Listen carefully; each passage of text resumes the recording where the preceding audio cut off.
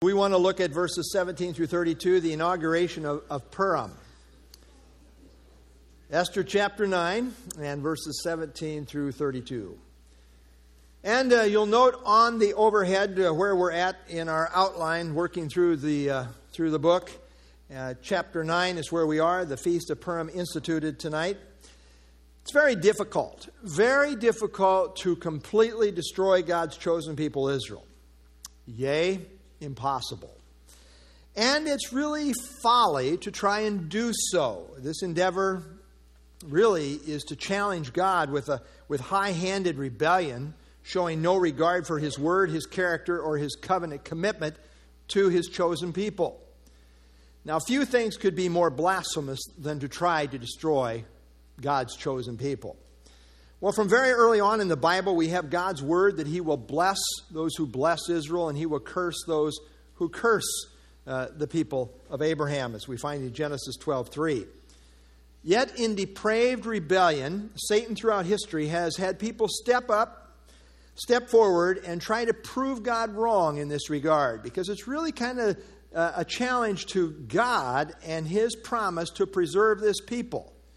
And people have tried to challenge God in this way. And they all, without exception, have failed. Israel is still here. Now, Esther is an Old Testament story of God's providential faithfulness to His people, Israel, really in spite of themselves. And we might say, well, yeah, that's true of Israel. But I think on a personal level, isn't that true of all of us? That God is faithful to us in spite of ourselves. Not because of us so much, really at all even, in spite of us. And that's certainly true of Israel.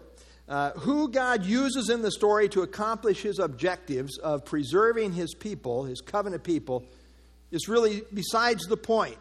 And the story is really about God above all else. Now, the setting of the story is post-Babylonian exile, after King Cyrus had decreed for the Jews to return to their homeland. However, a majority of the Jews were not so moved to go back home to Israel, to the promised land. And so they remained in the land, in the empire of Persia. And, of course, this became a massive empire, and they're scattered throughout this massive empire of Persia. Well, in the providence of God, Mordecai, a Jew, had a high position in the government, sat in the gate of the king, whatever that involved. And his cousin Esther became queen. Well, in this context, a man named Haman, who was a descendant of Agag, who was king of the Amalekites during the time of King Saul, this descendant of the Amalekites, Haman, came to hate Mordecai the Jew. Because Mordecai the Jew refused to bow before him. And he had this high position in the land. And even the king said everybody should bow before Haman. Not Mordecai. I think he knew the history here. We're arch enemies. And really there's a curse upon the Amalekites. And so he was not going to bow before Haman. And Haman hated him because of this. Well, full of himself and full of hatred for Mordecai and the Jews, Haman devised a plot by which all the Jews in the entire huge Persian Empire were to be systematically killed on a certain day. And he, massaged it through the king to where it became a law. The law of the Medes and the Persians couldn't be changed. Once it's law, it's law. So he was pretty happy about this. Well, in the end, the plan backfired, and the king had Haman hung on the very gallows that he had prepared for Mordecai. In addition, the king allowed the Jews, although he couldn't change the law that had been put in effect, the Jews were to be exterminated on a certain day, the king allowed another law to go into place, which allowed the Jews to prepare to defend themselves on this very day against their enemies. Well, when the day came, the Jews, very much prepared for the day, with the support of the king at this point, on that day, the Jews killed 500 people in the capital city, including the 10 sons of Haman. And they also killed an additional 75,000 people throughout the rest of that vast Persian Empire. Now, Esther, realizing there was still unrest against the Jews in the capital city, went and asked the king that the Jews might have an additional day to defend themselves, which was granted. And so the next day, the Jews killed 300 more of their enemies in the capital city and that area immediately surrounding the capital city. So in summary, the Jews killed most of their enemies on the 13th of the month of Adar, but in the capital city, 300 more were killed on the 14th as well. And that brings us to our study in Esther chapter 9, verse 17. Let's pick it up, verse 17. This was on the 13th day of the month of Adar. And on the 14th of the month, they rested and made it a day of feasting and gladness. So this is a summary verse, and it's speaking in reference to the Jews really throughout the kingdom of Persia, generally. They had victory over their enemies on the 13th, and the 14th they celebrated. They rested, and they made it a day of feasting and celebration. But then note verse 18. But the Jews who were in Shushan, which is the capital city, assembled together on the 13th day, as well as on the 14th day. That is, they assembled to defend themselves on the 13th and the 14th. And on the 15th of the month, they rested and made it a day of feasting and gladness. So in the capital city, the Jews defended themselves on the 13th, and then again on the 14th, and then on the 15th, they rested and made it a day of feasting and celebration. So the Jews in the capital city had their celebration one day later, because the cleanup work involved one extra day there. So note here the vastness of this Persian Empire. We're talking the capital city here, and then it was 127 provinces, huge, mega empire. And, all the Jews in the whole entire empire were to be killed on this certain day. But now God turned it around. But in the capital city of Susa or Shushan, however you want to pronounce it, pronounced both ways, they took 2 days to take care of business and not just one day like the rest of the empire. Now, a footnote here. It is interesting that the Jews to this day, for the most part, celebrate Purim on the 14th. But in Jerusalem, the Jewish capital, they celebrated on the 15th. Isn't that kind of interesting? I mean, that tradition still holds to this day. Verse 19. Therefore the Jews of the villages who dwelt in the unwalled town celebrated the 14th day of the month of Adar with gladness and feasting as a holiday, and for sending presents to one another. The word holiday literally means a good day. During the intertestamental period in the Old Testament, this day became known as Mordecai's Day, because of the official role he had in the government and the official correspondence he sent throughout the land orchestrating it. Now, the month of Adar was the 12th month on the Jewish calendar, corresponding roughly to our February-March. And so note here, the Jewish calendar, we are talking this month right here. And so on the 13th, they defended themselves. And then in the capital, they also, the 14th, and then they rested. So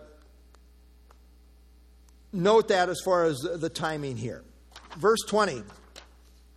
And Mordecai wrote these things and sent letters to all the Jews near and far who were in all the provinces of King Ahasuerus, to establish among them that they should celebrate yearly the 14th and the 15th days of the month of Adar, as the days on which the Jews had rest from their enemies, as the month which was turned from sorrow to joy for them, and from mourning to a holiday, that they should make them days of feasting and joy, sending presents to one another and gifts to the poor. Now, it's interesting. They were already doing this, but now there's kind of like this from this, the second in command in this massive kingdom is sending out kind of this letter to all the Jews, instructing them in regards to how they should remember this.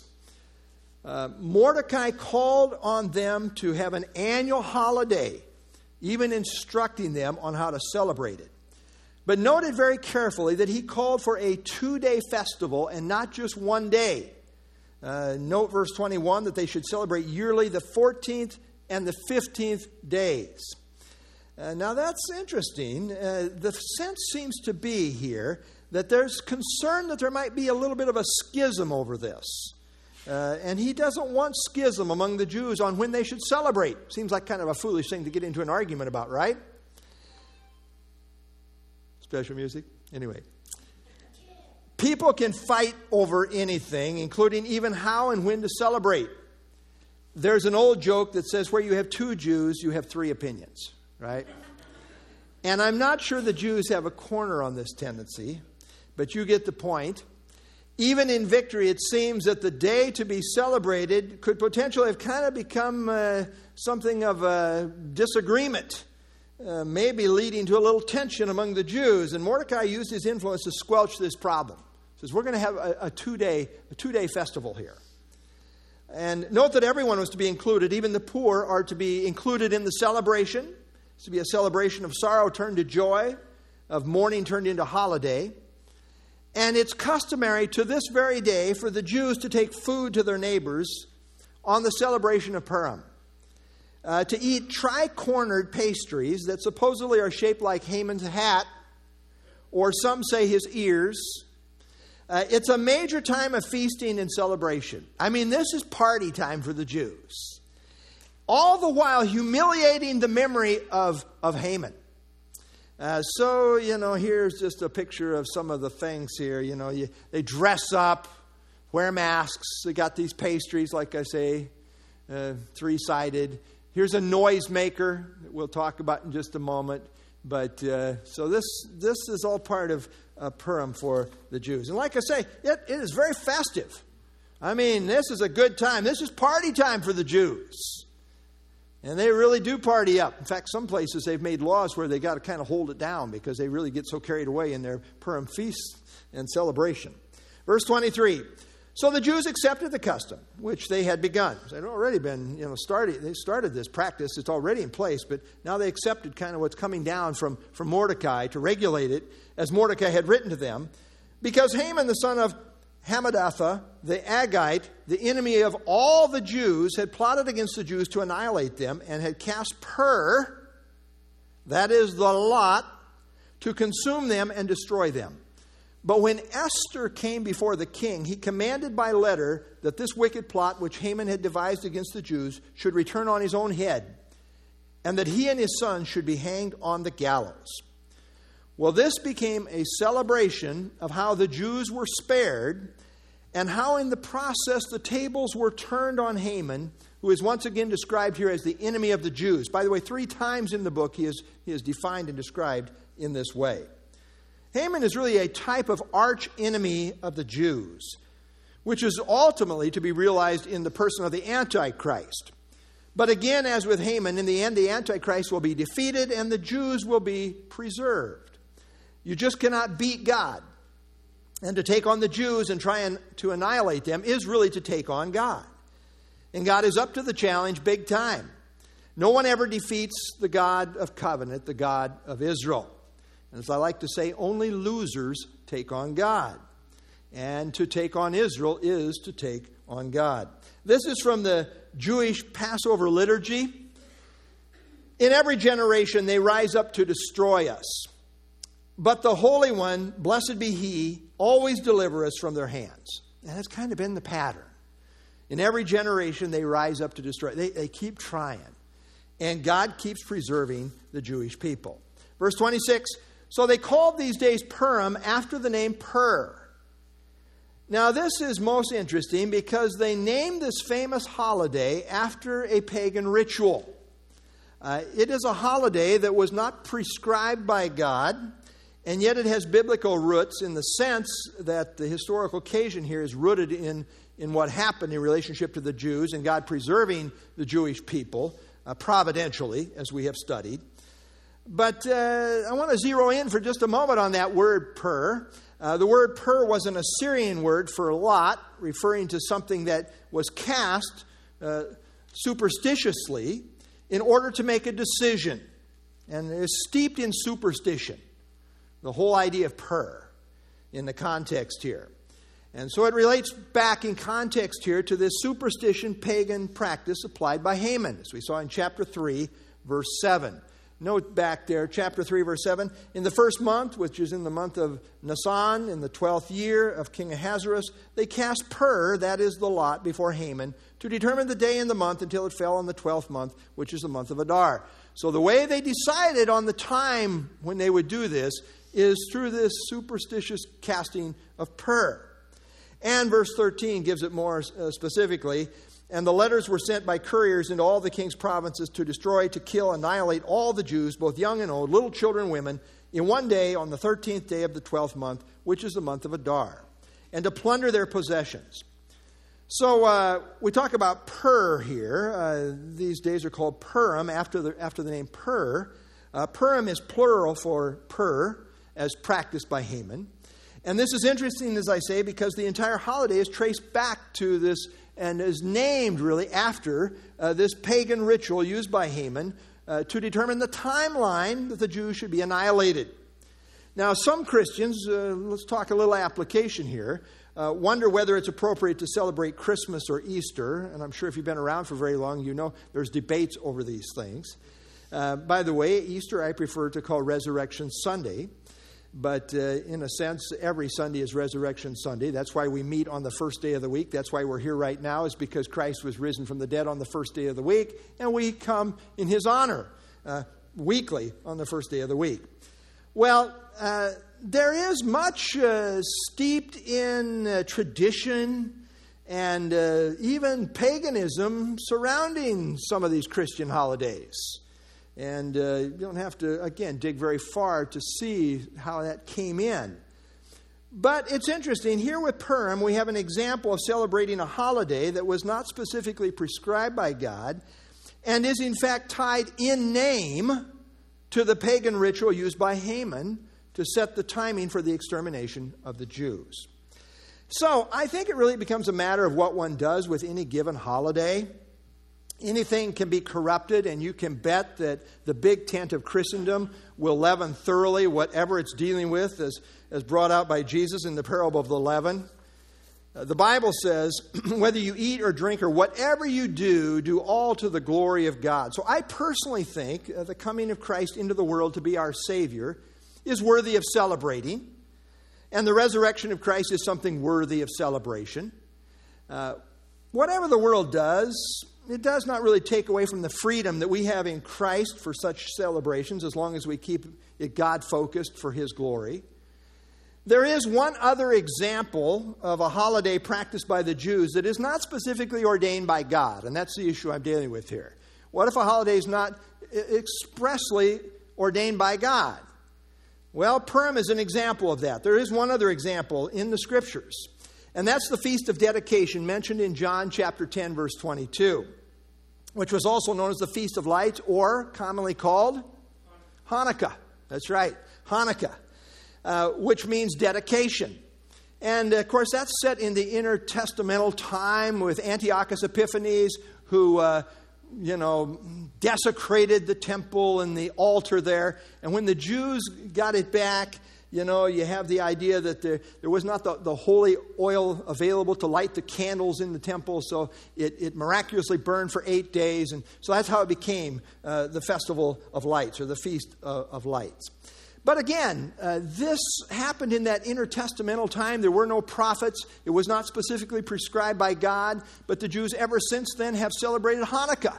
Just like ever since back here in the days of Esther, they have celebrated Purim. Well, by way of precedent, by the way, Jesus attended this Feast of Lights in John chapter 10. Doesn't seem that he had a problem with it. He didn't stand up and say, this is not ordained of God. We should all go home now. That didn't happen.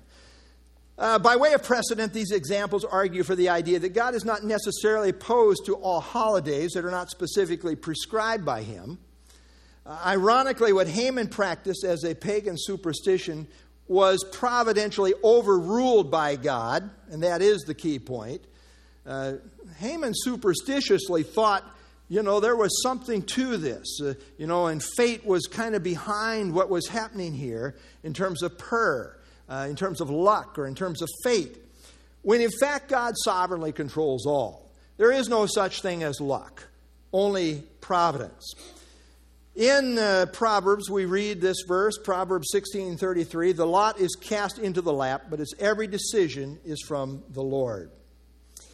Carl Armerding says this, the book of Esther gives us a segment of the history of the Jews which is not supplied elsewhere in the Bible. For instance, it is here that we learn about the origin of the Feast of Purim, which, as we all know, is celebrated by the Jewish people to this very day. So if we didn't have this in the Bible, we'd say, what are we doing here? What's this celebration all about? Well, let's pick it up now. 26b, therefore, because of all the words of this letter, what they had seen concerning this matter and what had happened to them, the Jews established and imposed it upon themselves and their descendants and all who would join them, that without fail they should celebrate these 2 days every year according to the written instructions and according to the prescribed time. And these days should be remembered and kept throughout every generation, every family, every province, and every city. And that these days of Purim should not fail to be observed among the Jews, and that the memory of them should not perish from among their descendants. And that has carried the day. That's true even to where we are today. This is exactly what has happened. To this very day, the Jews celebrate the demise of Haman and the deliverance of the Jews on this occasion. And they do so by reading the scroll of Esther in the synagogue, complete with all kinds of interaction. It's very animated. Whenever Haman's name, as they're reading through Esther, whenever Haman's name is mentioned, they jeer and boo. And they use loud noisemakers to drown out the sound of his name. And some will shout, let his name be blotted out, or let him be accursed. So I say this is all kind of at the expense. They're celebrating kind of at the expense of Haman. Oftentimes plays are performed reenacting the demise and the defeat of Haman. And for this holidays, the Jews often dress up with masks or various costumes. For the Jews, Purim, as I say, is party time at the expense of Haman. So note again here just some of the party emphasis here. Happy Purim.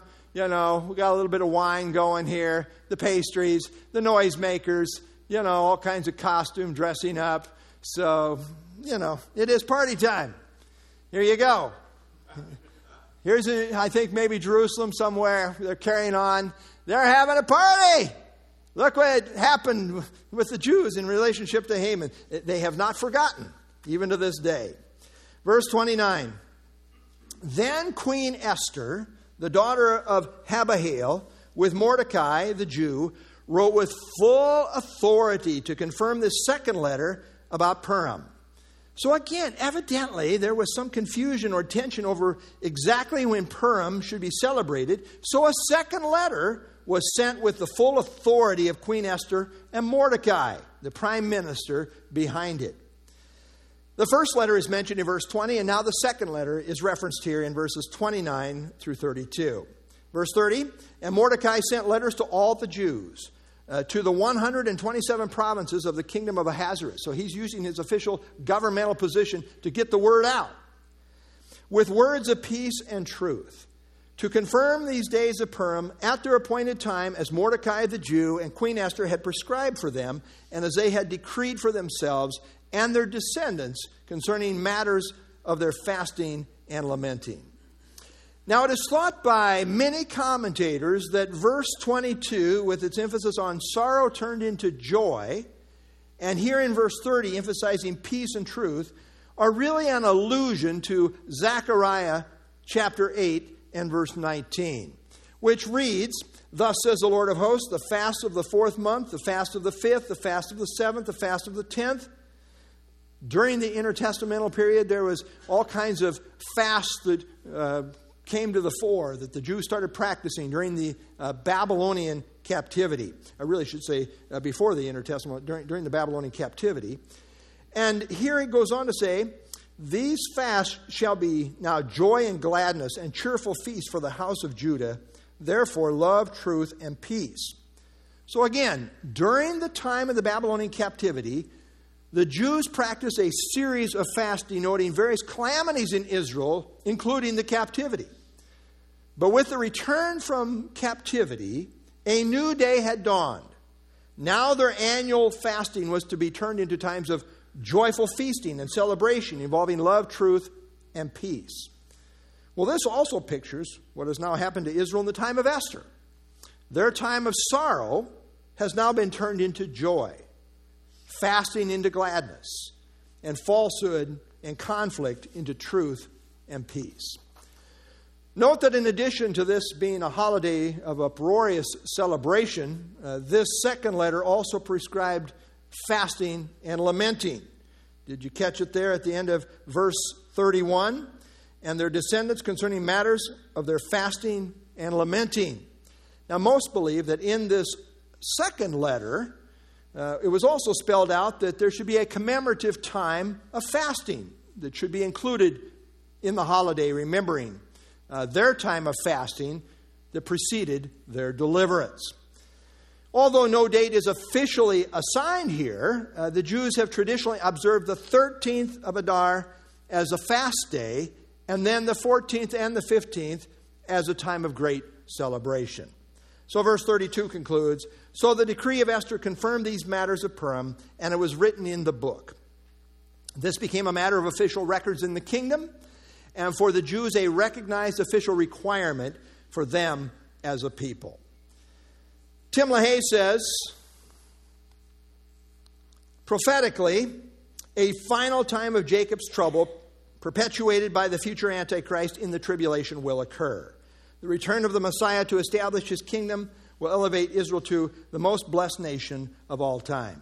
So they are yet to go through a terrible, terrible time, the time of Jacob's trouble, but again, they're going to emerge with great joy in the kingdom.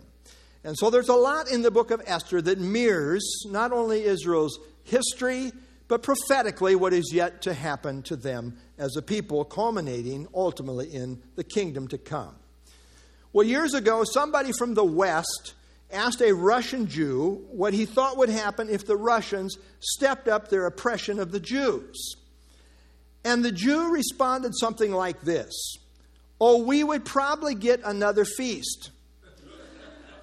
And asked what he meant by that, he said this, something like this. He said, "Well, Pharaoh tried to wipe out the Hebrews, and the result was Passover. Haman tried to exterminate us as a people, and the result was Purim. Antiochus Epiphanes tried to destroy us, and the result was Hanukkah. If the Russians seek to destroy us, we'll probably get another holiday." It is true that the Jewish people can no more be destroyed than God can be destroyed. God has linked his name, his honor, his very person to the nation of Israel. If Israel can be destroyed, my faith is completely shattered in the God of the Bible. The very name Yahweh means covenant faithfulness. It means the God who does not change, who is completely 100% consistent. If God is not faithful, this is, by the way, is it's such a big deal in my theology, to reject covenant theology, which says God is done with Israel, and now somehow the church is spiritual Israel. It's like we throw away all the covenant promises to the patriarchs. I mean, that to me is the height of blasphemy. I just can't go there. It's a very serious error in my theology, in my way of thinking about theology. That's why I'm a dispensationalist. I believe God has a program for Israel, and then the church is distinct from Israel. And so we don't want to spiritualize what God said to Israel and say, well, he's washed his hands of Israel, and now, it's nice. They got all the curses, but now we get all the blessings. I mean, that's totally inconsistent. God is not going to allow the Jews to be destroyed. The book of Esther is in here for a reason, and it emphasizes his covenant faithfulness to his covenant people Israel in spite of themselves. I can tell you God's faithfulness to Israel right now tonight is not because of the faithfulness of the Jews. Most Jews, an overwhelming majority of Jews in the land of Israel, are very secular. They don't give God the credit for being where they are today. They very proud people. Look what we have done. And they are amazed at their accomplishments. They don't really recognize that God has done this for them. So I say it's God's faithfulness in spite of themselves. And as we think about it, that's true for ourselves. You know, the older I get, the more I think the closer you get to God, the more mindful you are of your own sinfulness. and how unworthy I am within myself. I need grace, pure grace. Well, God's faithfulness is the issue. And His covenant faithfulness is always totally consistent when it comes to the nation of Israel. He has providentially preserved them to this very day. They are back in the land. By the way, Israel has to be in the land for last days prophecy to be fulfilled. For almost 2,000 years, they were out of the land. So, and people kind of come to have these weird theologies like, well, I think He's done with Israel. You know, there is no Israel. And all the things with Jerusalem, it can't be fulfilled. They're not even there in the land. Well, that's true, but it wasn't the right time. They're now back in the land. And all these things are coming into place in relationship to the fulfillment of last days prophecy. Yes, the God of Israel is still the God of Israel. He's not the God of the church as well, but He's the God of Israel, proving He is a covenant God of covenant faithfulness, and He will preserve His people. All right, we're going to have one more message, 3 verses. Not sure we can get a message out of that or not, but we'll try, okay? Anyway, let's stand and have our concluding song.